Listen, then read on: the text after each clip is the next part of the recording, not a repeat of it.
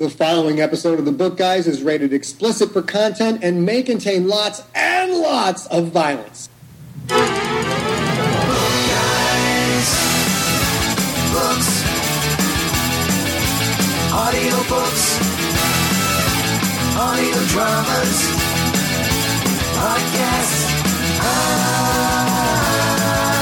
Book Guys. Book Guys. Book Guys. Book Guys. The Book Guys show is brought to you by Audible. Go to audibletrial.com/bookguys and get a free audiobook just for signing up for a free trial. Why not? Book Guys. This is the Book Guys show. My name is Paul Alves, and I've been told that I am the Anthony Bourdain of book review shows, mostly because I don't really know what I'm talking about. I love every book I read, and sometimes I'm hammered while doing it. And again, Book Guys show, as always, joined by my good friend. He has a jingle. Sir Jimmy. How you doing, Jimmy? North Carolina, the U.S. Yeah, of A. I've been told I'm the diners, drive-ins, and dives guy of the book podcast world. I'm doing fantastic. It's great to be here. How are you, sir? Oh, very good. But I had actually a family member say, you're like the Anthony Bourdain of books. You love every book. And the reality is, folks, I read lots of books that I don't like, and I just don't talk about them on the show because the odds are you're not going to read it anyway, so why would I talk about the ones I don't like? I'm not going to We need to have another show Yeah. just about books that suck. Yeah, because we're not going to waste people's time with books we didn't like because the likelihood is they're not going to read them anyways. And our good friend, all the way in Seattle, where it's always raining like it is today in Toronto, Mr. Craig from CIMEC.com. Damlo, Ahoy. we have to get you a jingle. Anybody of books. We need a jingle for you, Craig.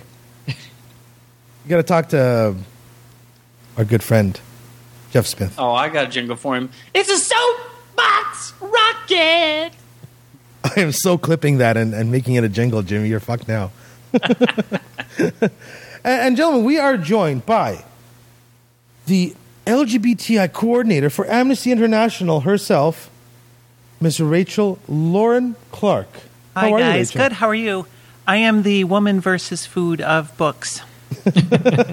Nice. Oh, yeah, here. I'll give her a ding as well. Rachel, thank you so much for joining us. We're going to be recording maybe a little Ward 18 podcast afterwards, but thanks for joining us on Book Guys. Well, thank you for having me. I am very happy to be here, for sure. I thought it Fantastic. was the 9th ward. No, we're the 18th ward in Toronto. Okay, that's twice as good. Hey, so Jimmy, how do we usually start it? Well, I'm always anxious to hear what's on people's. What are you reading? What's on your Kindle stand? And What's on your What's on your nightstand, your Kindle? What's on your What's on your Android device, your Apple, your iPhone? Are you reading? And let's start with our special guest, Rachel Lauren. Rachel, what's on your nightstand or on your Kindle? On your, I see you're an Android as well. You're an Android Yes, person. I love my Android. And I'm gonna actually put mine on vibrate now. So Right now I'm reading a book called Middlesex. It was written in 2002. It's about an intersex person who lives in a Greek family in the 1950s and starts... you know what? Right away, 1950s. If you're anything other than white, Exactly. Straight. Yeah. Her name is Calliope. sorry to interrupt, but No, God, no.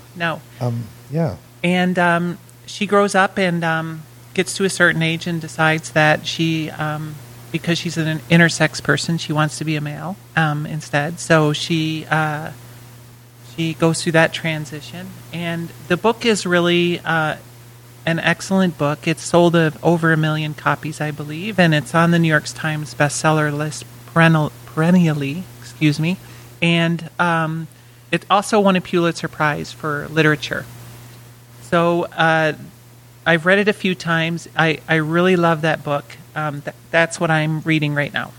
And I'm taking a look here on audible.com. I did do a cursory search for LGBT.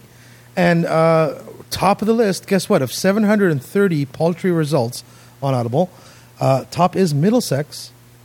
And it's narrated on Audible in the audiobook version by Christopher Tabori. And I would say again, if you're interested, this is one of those good buys for your first free book that you get as an Audible member. If you haven't tried it yet, audibletrial.com/bookguys. This is a 21 hours and 26-minute audiobook. And we do everything casual and unrehearsed, Rachel. So we're going to play a sample right off the Audible website, and hopefully it'll be a good little snippet from the book. Okay, great. 3 months before I was born, in the aftermath of one of our elaborate Sunday dinners, my grandmother, Desdemona Stephanides, ordered my brother to get her silkworm box. Chapter 11 had been heading toward the kitchen for a second helping of rice pudding when she blocked his way. At 57, with her short, squat figure and intimidating hairnet, my grandmother was perfectly designed for blocking people's paths. Behind her in the kitchen, the day's large female contingent had congregated, laughing and whispering. Intrigued, Chapter 11 leaned sideways to see what was going on, but Desdemona reached out and firmly pinched his cheek. Having regained his attention, she sketched a rectangle in the air and pointed at the ceiling. Then, through her ill-fitting dentures, she said, "Go for ya dalemu." Chapter 11 knew what to do. He ran across the hall into the living room. On all fours, he scrambled up the formal staircase to the second floor. He raced past the bedrooms along the upstairs corridor. At the far end was a nearly invisible door, wallpapered over like the entrance to a secret passageway. Chapter 11 located the tiny doorknob level with his head and, using all his strength, pulled it open. Another set of stairs lay behind it. For a long moment, my brother stared hesitantly into the darkness above before climbing, very slowly now, up to the attic where my grandparents lived. In sneakers, he passed beneath the 12 damply newspapered bird cages suspended from the rafters. With a brave face, he immersed himself in the sour odor of the parakeets, and in my grandparents' own particular aroma, a mixture of mothballs and hashish. He negotiated his way past my grandfather's book-piled desk and his collection of Rebettica records. Finally, bumping into the leather ottoman and the circular coffee table made of brass, he found my grandparents' bed, and under it, the silkworm box. Carved from olive wood, a little bigger than a shoebox, it had a tin lid perforated by tiny air holes and inset with the icon of an unrecognizable saint. The saint's face had been rubbed off, but the fingers of his right hand were raised to bless a short, purple, terrifically self-confident-looking mulberry tree. After gazing a while at this vivid botanical presence, Chapter 11 pulled the box from under the bed and opened it. We're going to stop it right there. Great. I got to say it right away, Rachel. That's exciting. Hey, guys, that reminds me, the reader, Christopher Tabori, reminds me of Frank Muller. The way he talks and makes everything more exciting. And mothballs and hashish. Each word makes you wonder what's the next word. Yeah, exactly. Like, what's in that freaking box? And mothballs and hashish, that reminds me of the smell of my old science teacher back in school. Well, thank you so much for saying that, because the Skype, as wonderful as it is, thank you, Microsoft, it cut out a little bit, and all I heard was balls and hashish. And I'm like, oh, God, something smelled like balls and hashish. That's No, that was my religion teacher. But very well read. I know, Rachel, I have to ask, did you read this in the paper format or on your Kindle, or did you listen in audio? I actually bought this book when it came out in 2002 on paperback. And I tend to buy a lot of books like that and keep them. I don't know what it is about having books as possessions. I don't hoard anything at all except for books. And I have many, many books that I've just collected over the year. You fly to San Francisco and you go to the airport and you buy a book that you find interesting, and it ends up in your book collection, and you rediscover it all the time. And I think that's what's beautiful about the book. And I'm wondering if you guys want to know what was in the box. Please, tell us. She, in the silkworm box, she keeps a spoon, which she rubs, or she dangles over the pregnant woman's belly to determine the sex of the baby. Oh, yes, like an old, it's an old wives' tale. So that's what he's after, Chapter 11 is after.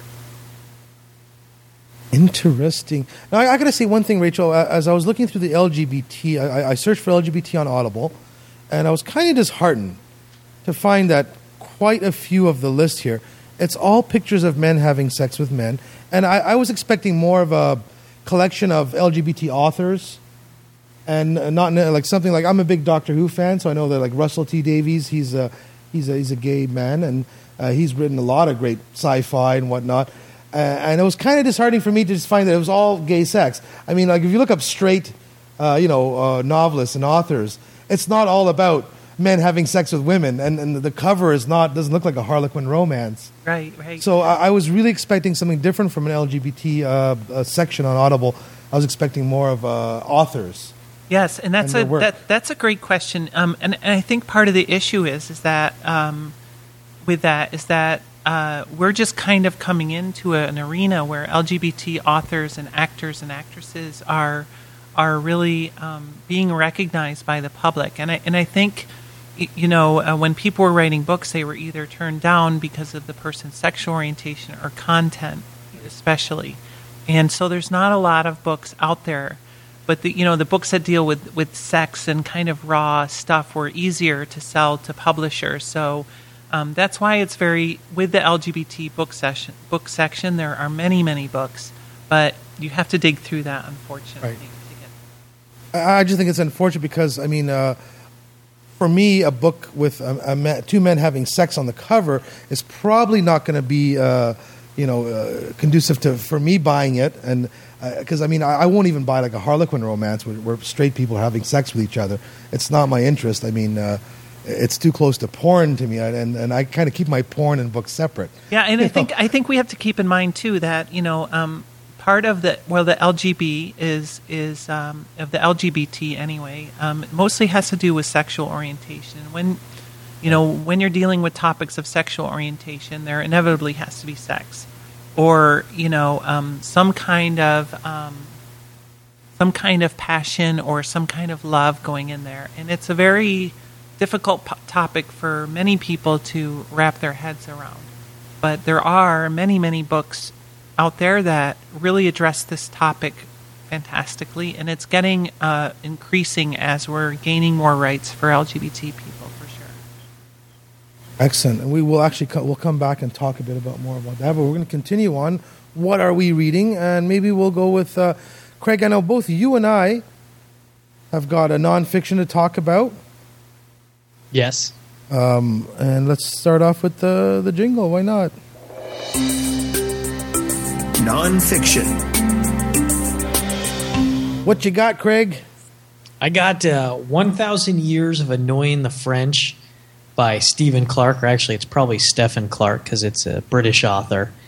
But it's the story of the last 1,000-year relationship between France and Britain, told from the British viewpoint, a British author. So it's really funny. It's nonfiction, and he goes through a lot of details, but it's a very funny book, and the way the information is presented, unfortunately, or fortunately, I guess it depends how you look at it, it's a really long book. Okay. So I'm only about halfway through. Let's see, print length, it's 543 pages. That's not too bad. That's no 11/22/63. True. Curse the French. You Americanos really don't like the French. What's up with that? Oh, That's just from I got that line from a podcast. You ever seen Tiki Bar TV? It was one of the first video podcasts ever. Yep. Yeah, well, they're Canadian, and one episode, I don't know, some guy said that, and it stuck with me. So you're having freedom fries, is what you're saying. Oh, no, those days are long gone. No. I love the Simpsons video game I played once at a cousin's house. And the one episode where Bart Simpson's in France in the middle of World War II, and your mission as the video game player was to go around from house to house and stop the French from raising the white flag. And I always picture that as how the Americans picture France, although they were probably the biggest homegrown resistance within World War II of all the countries, including Germany. The French people were the biggest resistance to the biggest insurgency to the Germans. Yeah, and actually, the only there are no photos of Hitler at the top of the Eiffel Tower because the French resistance cut the cables to all of the elevators, Nice. so that if he wanted to go to the top, he'd have to walk. Well, they were supposed to cut it once he got on the elevator. That would have worked. Just saying. Was it not true that Hitler wanted to raise the city of Paris and somebody stopped him from doing that? Yeah. He did. Hitler had some interesting ideas. In fact, one of the first things he took in the war, this is completely out of left field, but one of the first things he took was the Spear of Destiny. The spear that was supposedly in the side of Christ, if you're a religious person. And that was a whole covert secret ops operation. One of the first things he took in his conquest hopes. Jimmy, what jingle should I play for you as far as what's on your Kindle? Well, actually, before we do that, I do have a nonfiction as well, and I have an excuse to play my ISIS jingle that I gave to Adam Curry on on No Agenda. Hang on. Nonfiction. ISIS, ISIS, baby. ISIS, ISIS, baby. Oh, up on my audiobook reading list, Rise of ISIS, A Threat We Can't Ignore, and it's a nonfiction by Jay Sekulow, narrated by himself. It's a 2-hour and 16-minute. I will get back to you folks next week. Stay tuned, constant readers. I will let you know if it is propaganda or information, or at least in my humble opinion. It's a short book, The Rise of ISIS, A Threat We Can't Ignore. And I'm really only going to read it this week just because to have an excuse to play that jingle on the show. So Jimmy, what's on your reading list?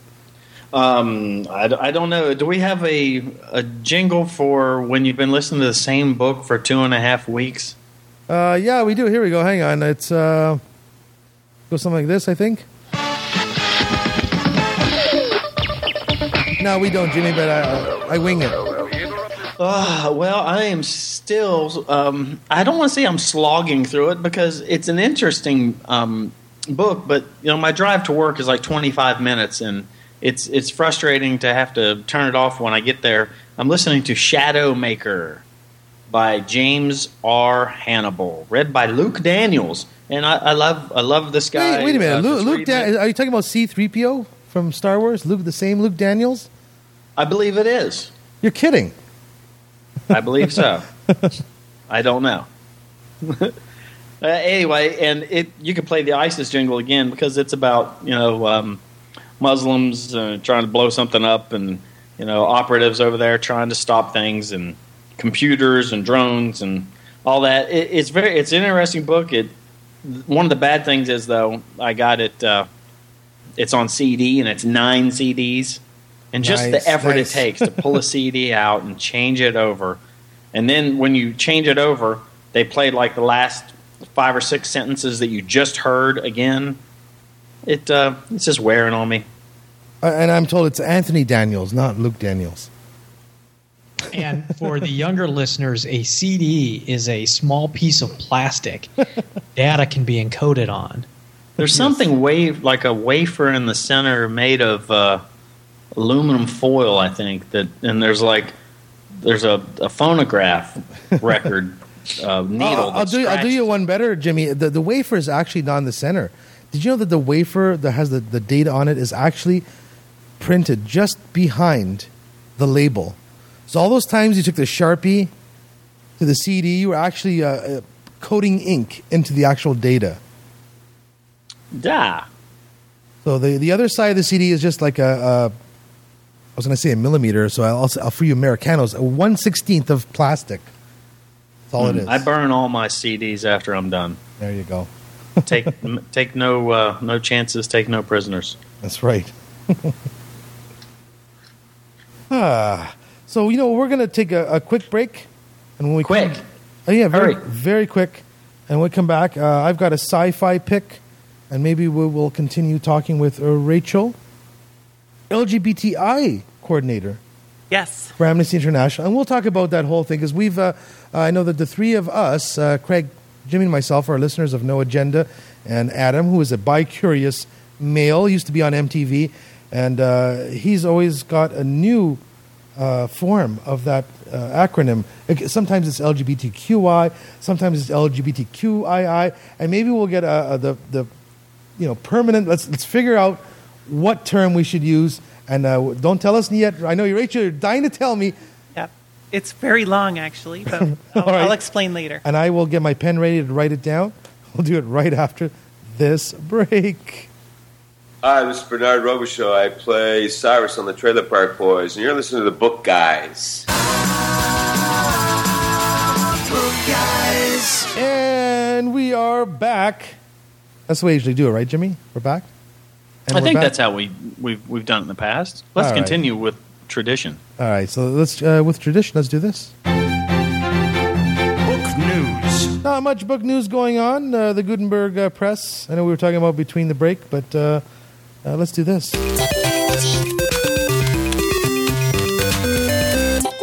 Ladies and gentlemen on the panel today, in America, does an ebook read you?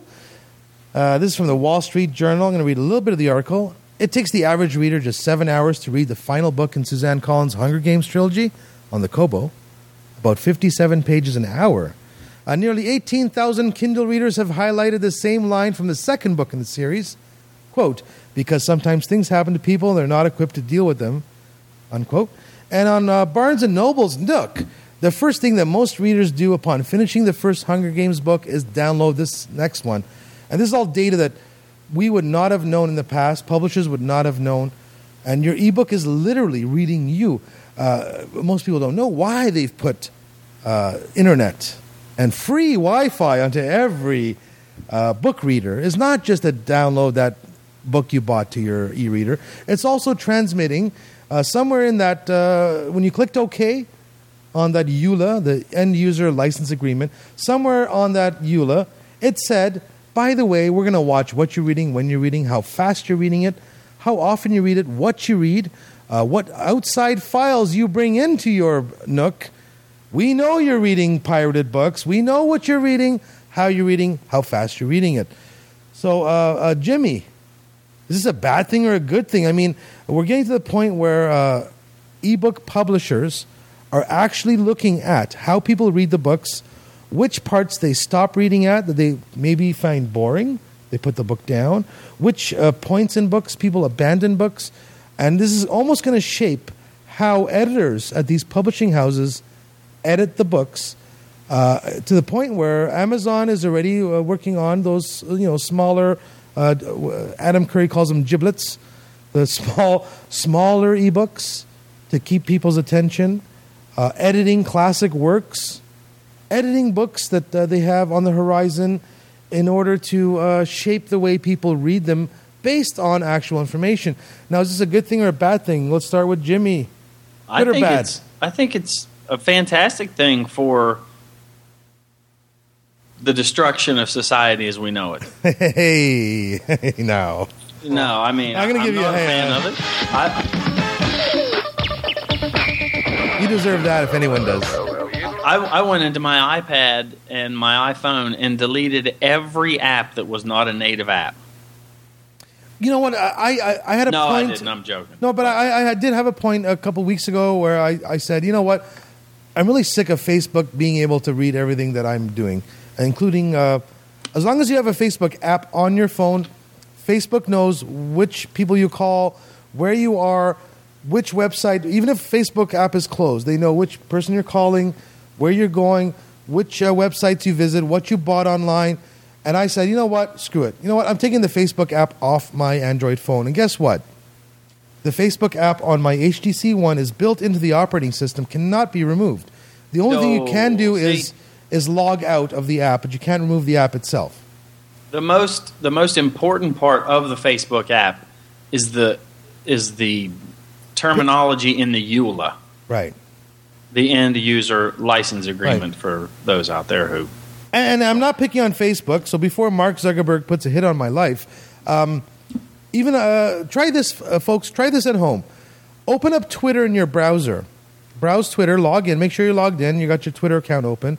Now open up another tab in the same browser, and you know what? Go on various shopping sites and look for merchandise from your favorite television show. Now switch back to your Twitter window and look at the who to follow on your Twitter app, on your Twitter window in your browser. And eventually, I found this quickly. I was researching how to get my Doctor Who coat from ThinkGeek repaired. It has some damage on it, just stains that I didn't put there. Weird little things at the bottom there. You can see it, Rachel. Little discoloration. I go back to my Twitter app, and all of a sudden, I've got all these Doctor Who Twitter accounts being recommended to me on the who to follow. And I got kind of concerned. I said, you know what, I'm going to look it up. And yes, as long as you're logged into Twitter on your browser, they are watching everything you browse online, which is not too bad, because I'm not plotting any kind of, terrorism. I'm not browsing any strange porn anyways, nothing illegal. and it was kind of disconcerting to find that the stuff I was browsing in my other browser windows was going onto the Twitter account. Same with now reading books. I mean, we're in a pretty decent society, all four of us. I mean, we're in Canada, you're in the States, so it's not that bad for us. We're not in North Korea. We're not in Russia or China. So, but what if it does get that bad here? What if it gets to the point where I'm reading 1984 on my Kindle and I'm in Korea? And Kindle is reporting that back to, I was going to say Mao Zedong, but, what's his name? Kim Jong-un. I'm just seeing a future where this might be a bad idea that the government knows what I'm reading. And to start off, where Amazon, I know almost tongue-in-cheek, but almost in a dystopian, evil way, called their book reader the frickin' Kindle, as in burning books. And we know they've already burned a few books off people's Kindles. They've already deleted books off people's e-readers. So to say that the evil is not on the horizon, it's already happened. They've already deleted books off people's e-readers and made them inaccessible. So, Jimmy, is this a bad thing? Can we hack our Kindles to remove that? Can we somehow maybe get some tweezers and pluck out that Wi-Fi chip? Probably not without violating the end user license agreement. Right. Probably not maybe legally. Rachel's got it right. Big old stack of paperbacks, and not only can they not tell how fast you're reading, what pages you've got dog-eared, you got a little stack of trophies. People come over and go, "That's right. I read all." You're right. There's an advantage to the paperback and the hardcover, which is if you have it, you have it. You can hide it. You can hide it in your basement. You can hide it in a false door somewhere in your house. You can bury it in the backyard. But hollow it out. Moving forward, as less and less paper books are being printed, more of it's going to be and digital format. And when they have control of what digital formats can be displayed and on your device, it gets worse. At some point, there will be books that will no longer be printed because we're having less and less printing houses. They're all amalgamating into this evil, fucked up Voltron of printing. We're down to maybe 3 major printing houses with hundreds and hundreds of names. Although it's called Green Save the World Forest Press, it's still HarperCollins. We're down to maybe 3 major publishers. Well, and you just have to make sure that when you're buying a book, a paperback book or a hardcover book, that you're paying in cash as well. Yes. I like Rachel. She's with us. Rachel, have you ever heard of noagendashow.com? Maybe you should start listening. Okay. You'd fit in. I'm going to take the opposite stance and say that the e-readers following what you're reading, watching where you're stopping, is a good thing because they'll produce better books for you. Okay. But does it get to the point where they're making better books for sales, and now we're producing books for the lowest common denominator? No offense to the lowest common denominator, but just because 70% of people stop reading this book after chapter 3 doesn't make it a bad book. I'd bet you that 90% of people stop reading Moby Dick after the first chapter. Does that make Moby Dick a piece of shit? No. It means that a lot of people just don't have the patience, don't want to read it. Is it still a classic? Should it still be read? Should they edit it down to 4 chapters? No, I think you got it wrong. The actually watching what everyone is doing will stop the lowest common denominator mentality, because the lowest common denominator mentality was put in place because nobody had enough data for what people actually liked or watched. Okay. It was a horrible feedback loop that didn't work for the movies, the books, whatever, the magazines. And, it was, a lot of it was, look, we need to publish more X because that's what's selling. They had no data. It was just that's what they were seeing in front of them. They didn't know if people liked it. They didn't know why it was selling. Maybe people were buying a specific book to burn it. And good or bad, they saw the sales go up, so they started publishing more books like that. Well, you know what? Now we're both playing devil's advocate. This is Satan's courtroom, gentlemen and ladies. So I'm going to twist it around again and be the devil's advocate again. So then they're going to look at the data and say that, well, you know what? Most engaged readers are reading Harry Potter books. Let's make all books like Harry Potter. But that's already happening. I mean, go into the kids section now, and there's a dozen Harry Potter ripoffs. So you're not improving, or it's not making it better or worse. The only thing it can do is make it better, because we're in such a horrible state of popular culture today.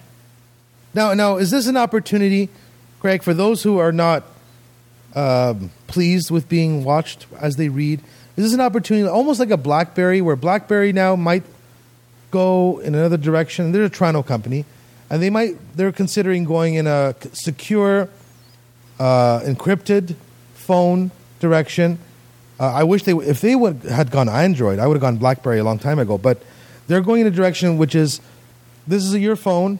No one else can read what you're doing, and they're taking the opposite stride of everyone else in the industry. Is there room now for a book publisher, or not a book publisher, but a ebook maker, to say, we're going to make an ebook reader that is not watched? There's no internet. You got to just plug in your USB, and we're not going to watch what you read. Is there room for someone like that? There's room, but is there a market? I mean, that's my question. Well, let's get the Kickstarter going, Craig. Well, but how many people are going to pay an extra $20 a book to not be watched? How many people even know that this is an issue, except the intelligent listeners to the Book Guys show? And they are intelligent, right? And honestly, beautiful. In my opinion, the worst thing about it isn't that they're tracking us; it's that they're sharing that data outside, and right. To whoever. That's the problem. Is we're losing control of our own, not of our own actions, but of the records of our own actions.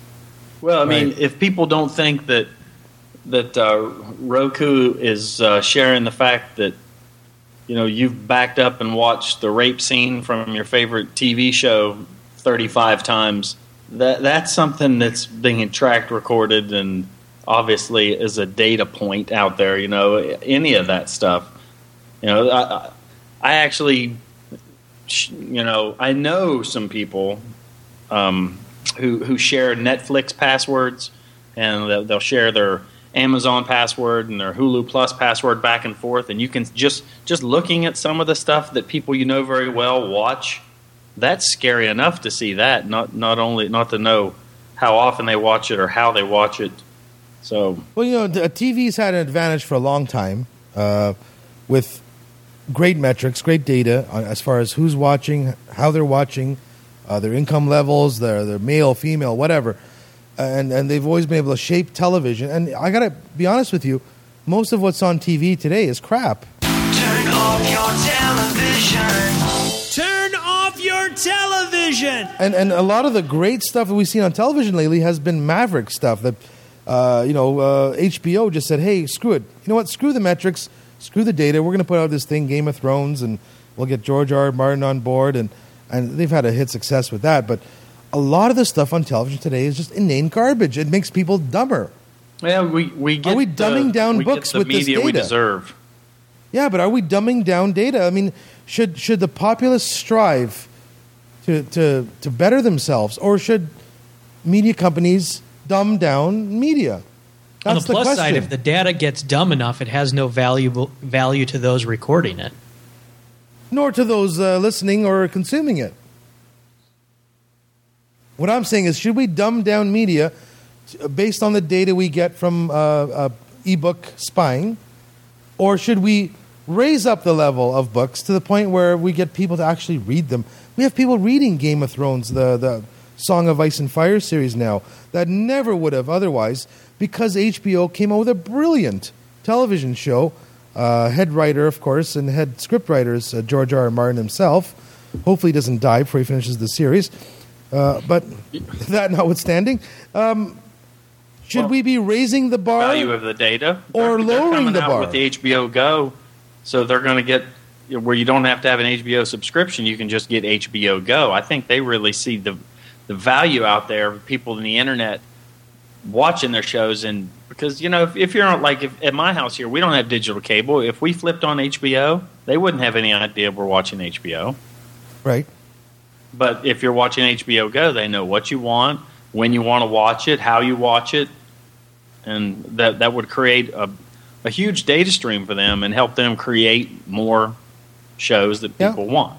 There is a problem with watching data as well, I think. One of the issues with watching data is that there's no context to it. So you brought up Moby Dick earlier, and maybe I stopped reading Moby Dick because I just find Queequeg contemptible and I don't want to read about him anymore, even though he's not in the book very long. Right. You know, you just stop. But how, if I'm watching data, am I going to know that as the person who's putting out these things or looking at that data?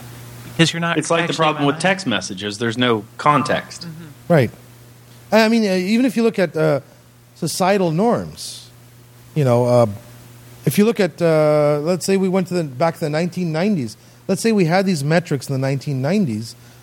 They would look at the metrics and say, well, everyone's white and straight, and that's all people want. We never would have had the Fresh Prince of Bel-Air. You know, I mean... I don't want to live in that world. No. West Philadelphia, born and raised. You know, I'm saying that with these metrics, it really narrow focuses, narrow casts everything, and maybe we shouldn't be watching people while they're reading. Just saying. Putting it out there. So we'll leave it up to you, tweeters. Send us a message, argue with us, swear at us is fine. Send us huge amounts of contempt and hatred and love. I am Paul the Book Guy on Twitter. And Jimmy? I am at Soapbox Rocket. No, that's Craig. Craig's at Soapbox I'm sorry. Rocket. Me? You can find me at Free Hollow Books. And Rachel, you on the tweeters? I am. My handle is at nerdy_girl. There you go. Great handle. Love it. So, I am the gatekeeper of Gozer the Gazarian. I got to write that down. Gatekeeper of Gozer the Gazarian. I will never have a title that cool. I am the Keymaster. You'll all perish in flames. I couldn't help it. It just popped into my mind. I got one more, guys, before we finish the book news, because this is timely. Science fiction. It's free, and come on, Sir Jimmy. What kind of sci-fi am I talking about usually? Oh, God, no. It Not is Doctor Who. It is Doctor Who. BigFinish.com. One of my favorite doctors. He was only ever in one episode, which was the movie, which is Paul McGann, a fantastic British actor. I would say he's played the Doctor more than almost any other Doctor actor, even though he's only in one televised episode.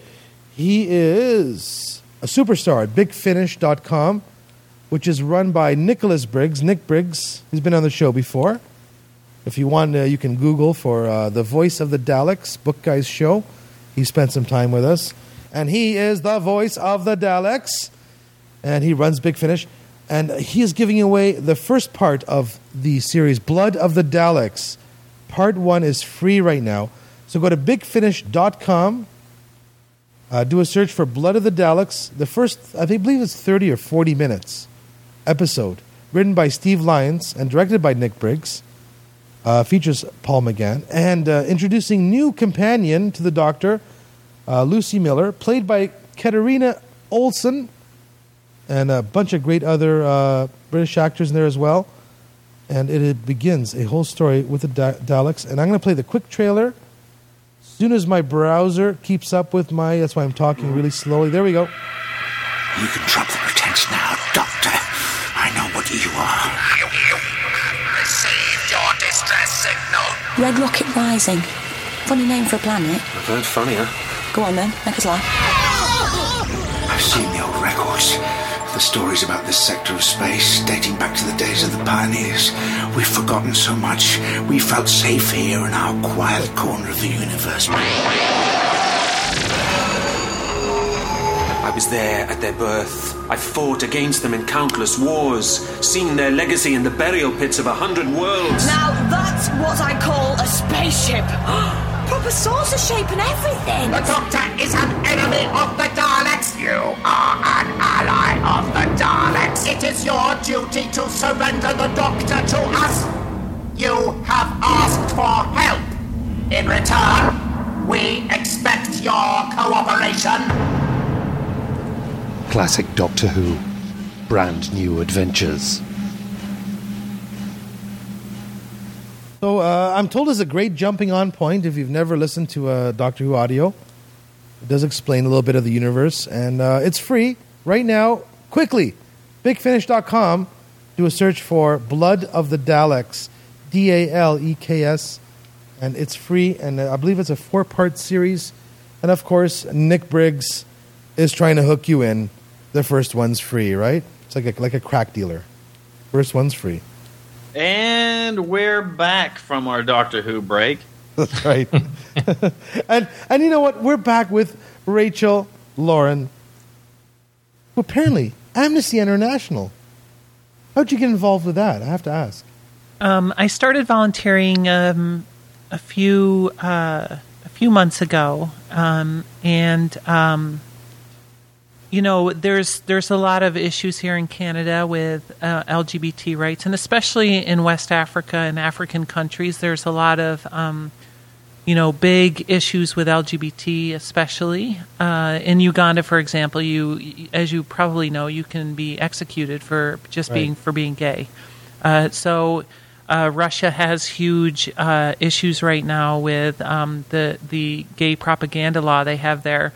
So it just felt really important to me to be involved in that organization, and I'm now the vice chair of the LGBTI section with Amnesty International Toronto organization. It's most of the Amnesty advocates or activists do it for free. They work a lot of hours, and I'm really proud to be a part of that organization for sure. Excellent. And we've had some contention here as far as the proper acronym. Now, of course, we've all known LGBT for a while, right? Lesbian, gay, bisexual, transsexual. No, transgender. Transgender. Yep. There's LGBTQIAAP. Right. I've got the base one wrong already.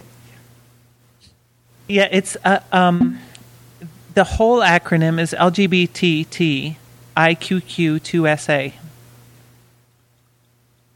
Try that again, Rachel. Yep, LGBTIQQ2SA. 2SA. Yep. And I love the fact that I know we're not doing video anymore, but Rachel had to bring up her phone so I don't feel that bad anymore. Well, there's so many variations of it. That's the issue, and that's the official one that's being used now. But literally, I can add a P on there for pansexual. I can add another A on there for allies. So there's really a lot of different acronyms that fly around right now. And the idea behind it is to be inclusive of everybody and to make sure that everybody who is in this community is represented. And it's very hard to do that by, I can't say, well, Paul, let's talk about lesbian, gays, bisexuals, transgender, transsexuals, intersex, queer questioning, two-spirit, and allies, Right. That sounds ridiculous. So we try to come up with acronyms that are at least pronounceable or Can recognizable. we maybe simplify it a little bit more? I'm Yeah. not sure if it was my dad or Depeche Mode who said people are people. Yes. Well, unfortunately, a lot of the conversation I have with people is they say, well, I have an issue with the Pride Parade, for example. How come there's not a straight Pride Parade? And I say to them that every day is straight Pride. You know, the reason why this exists is because people are being denied rights all over the world. They're not equal rights under the law. And as long as that is happening, it's very important that, we have a space where we're recognized. And it's not being like able straight to- people are excluded from the Pride Parade. I mean, if you go down, there's absolutely no problem with you going down and kissing your girlfriend if you're a Oh, straight absolutely man. not. No, it's a very welcoming You space. have it's a very welcoming environment. Yeah, unfortunately, it gets a bit of a bad reputation because one or two people, want to are not very family friendly. Disrobe. Let me put it that way. But I think if that's what you think the Pride Parade is about, then you're really missing the point altogether. And I think the problem is the media because they, not in years recent, but years past, they did focus on. If you look at 10 years ago, the Toronto Sun would print the only pictures they would print would be the guy with his ding-a-ling hanging. Right, and, right. That's Well, what it's they the represent sensation, as. whatever the sensational part is. That's Yeah. what they think sells. Yeah, I mean, we had World Pride here in Toronto. I think the Pride Parade went on for 5 hours. There was 200,000 marchers, and maybe 0.1% of those people were people who were exhibitionists in doing that. But it's really doing a disservice to the community to just say, well, I'm not going to take my And kids usually to the there'll Pride be about Parade. 100 people around them saying, "Put your pants back on." Yes, no, absolutely. And yeah. I'm not talking about police officers. I mean actual LGBTIQQ2SA people will be saying, "Put your pants back on, a-hole." Yeah. And I think they have a right to do it, to be honest with you. We need to be better at explaining to our children, why that happens and why they're doing it in the first place. It's not just to be an exhibitionist or to do that. But, in 1981, the city of Toronto was arresting people for being in a bathhouse, and it's an egregious thing. And it was only 30 some odd years ago that was happening. So we have to not forget the history behind that now. And I'm sure if we had today's media back in the days when, let's say, Irish were not welcome in Toronto, this is maybe a few decades before Irish were, the only thing they were good for was to be policemen. If they had a St. Patrick's Day parade, the only pictures we would have seen in the Toronto papers would have been Irish people vomiting. Where I'm sure if the Toronto Sun really wanted to, at last year's, the last St. Patrick's Day parade, they could have printed 5 or 6 pictures of Irish people drunk out of their minds and vomiting. But we've got to the point where Irish people are welcome in society. So now the pictures you don't are, need to talk about Kevin the King like that. Kevin the King, you know what? I'll give you one thing, Jimmy. Kevin the King will not be caught vomiting on St. Patrick's Day. He can hold his liquor, but I'm just saying, It's that guy. back when they were not welcome, as far as the bigotry in town, maybe that's how they would have portrayed the St. Patrick's Day parade. Where now it's portrayed as everyone comes and everyone has a good time, and even now the gay pride, the Toronto Gay Pride is huge. I mean, our last one was the World Pride, was hosted here, and it was a phenomenal event, brought in billions of dollars to the economy.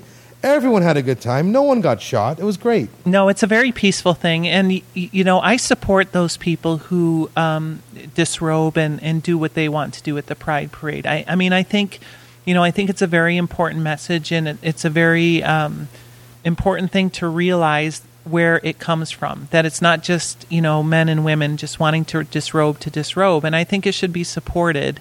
And I understand there's some sensitivity around children and This things. is maybe one point, Rachel, where you and I disagree, because I would like it to be an environment where my mother could bring, or my aunt could bring her grandchildren.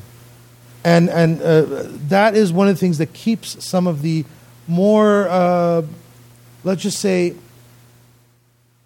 maybe not homophobic, but more on the fringe people from going and attending and learning the lesson that is the Pride Parade, where if there were no body parts swinging, maybe that my grandmother would show up and maybe see these people as human beings and maybe finally connect. And I'm talking about people that are way past our generation, like in their 70s. Yeah. And the hardest ones to reach mentally. Well, I think, one of the things that's interesting about Pride is it's not just a parade on Sunday, it's an entire week. Right. This week, this year, there was a whole entire week committed to human rights and human rights around LGBT issues. And,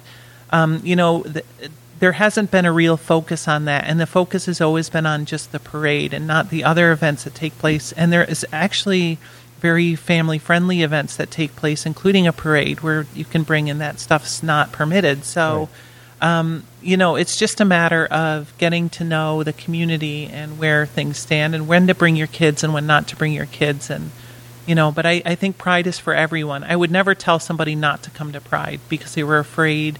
It's a place not to be afraid. Jimmy, I'm going to put on my running for councillor hat now and say that one of the things we could do in the city, as far as the gay pride, and a lot of events that we have throughout the year, is set up satellite parties. Because I know a lot of people, when the gay pride parade is on, and I've gone door to door, I've knocked on 20,000 doors in my ward, they hide at home. They know all the gay pride's going on downtown. We're going to the cottage. Or we're going nowhere near downtown. God forbid they might catch the Ebola, of pride. Yeah.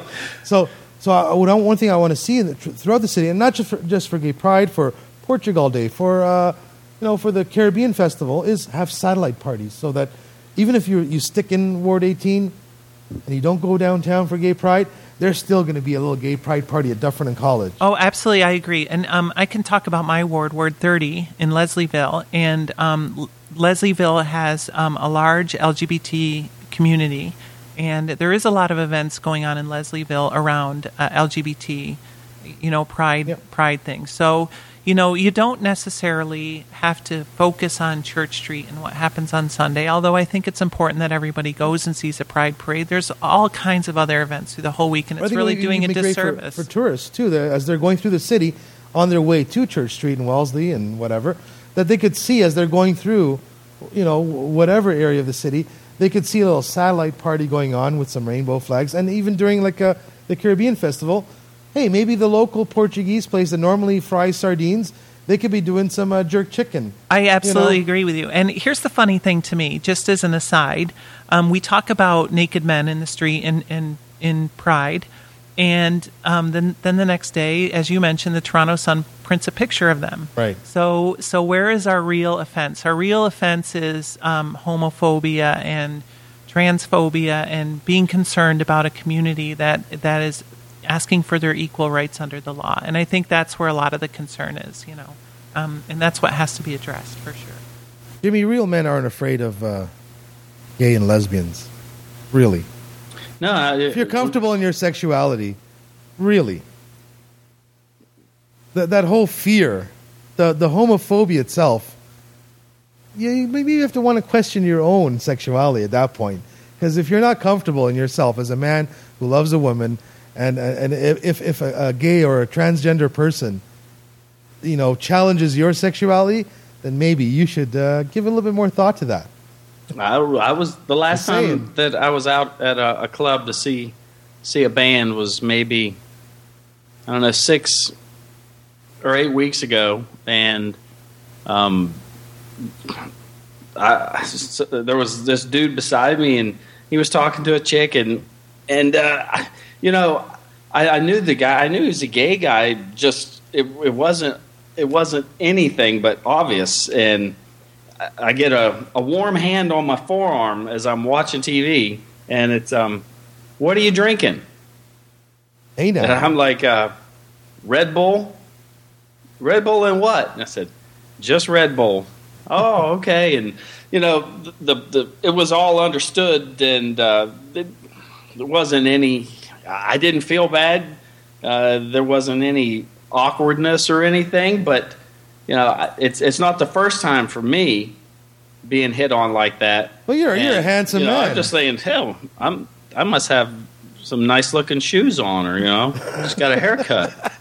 Well, I think we look at that situation where we say, oh my God, somebody of my equal gender is hitting on me, and that's such a horrible thing. And my response is why is it a horrible thing that somebody finds you attractive or wants to talk to you? Right. I mean, the world would be a much better place if we, embrace that people have differences and that we love each other, and I think it's very important what you just brought up.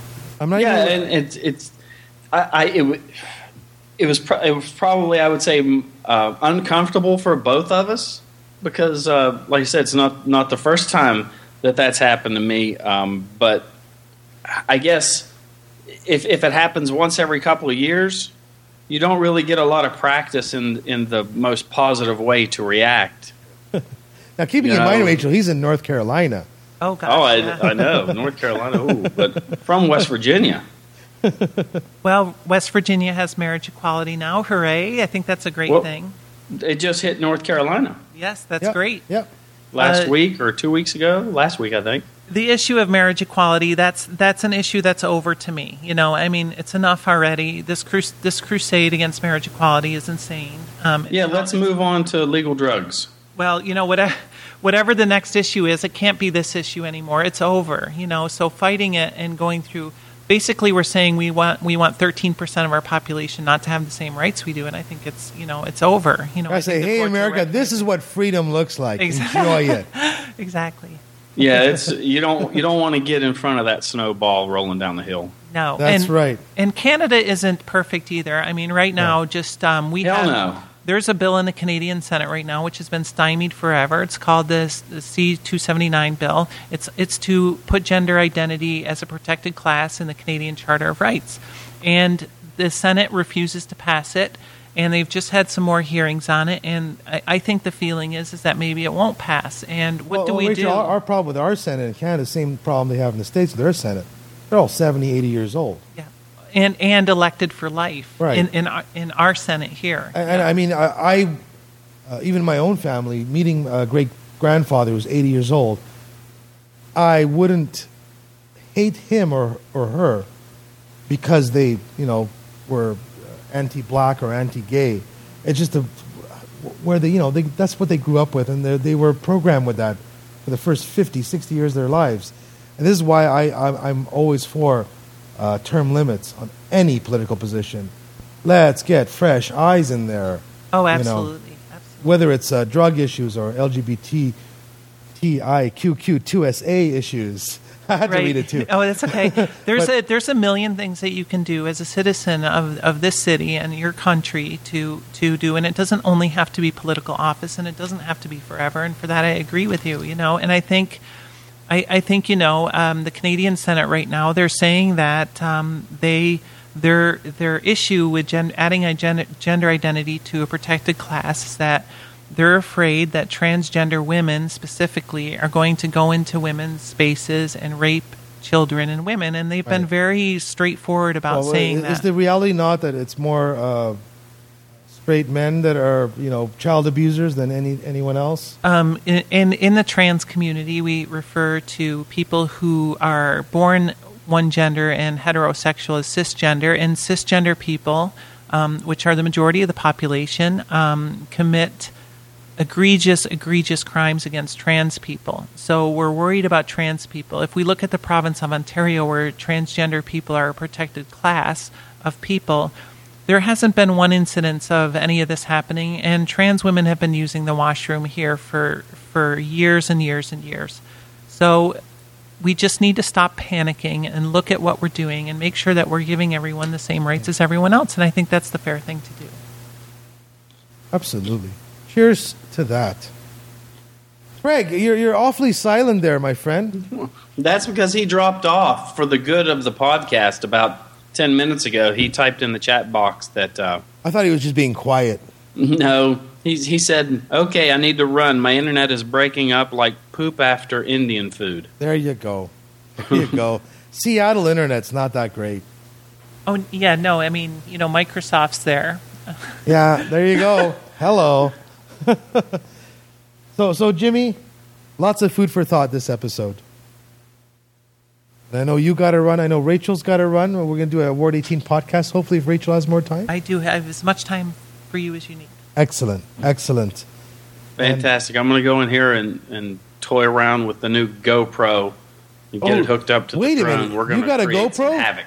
Oh, geez, I want you to put that GoPro on your head and watch you eat the hot peppers. I would subscribe to that. I finally got some of the Carolina Reapers that came in and dried them, and I got 2 little bottles of it, and I ate some today at lunch for the first time, and it was blazingly hot in a weird way. I have some Aruga scorpions growing. Now they're in my in a little room in my house. They're by the sun. I brought them inside just before they froze overnight. So the first thing that grows on them is 2 little horns. Yeah. It's bizarre.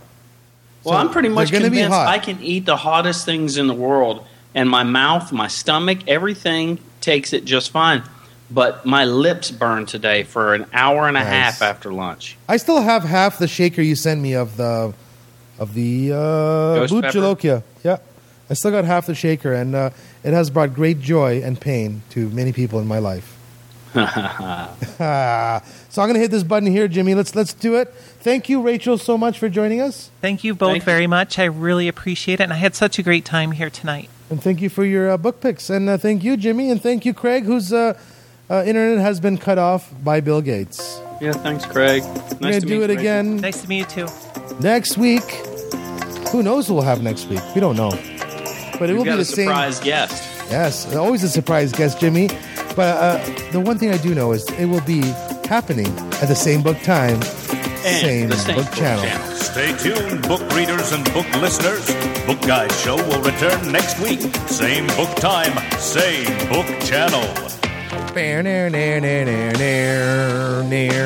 I got this bad habit from Jim Richards. Paul, the book guy. It's all Jim Richards' fault.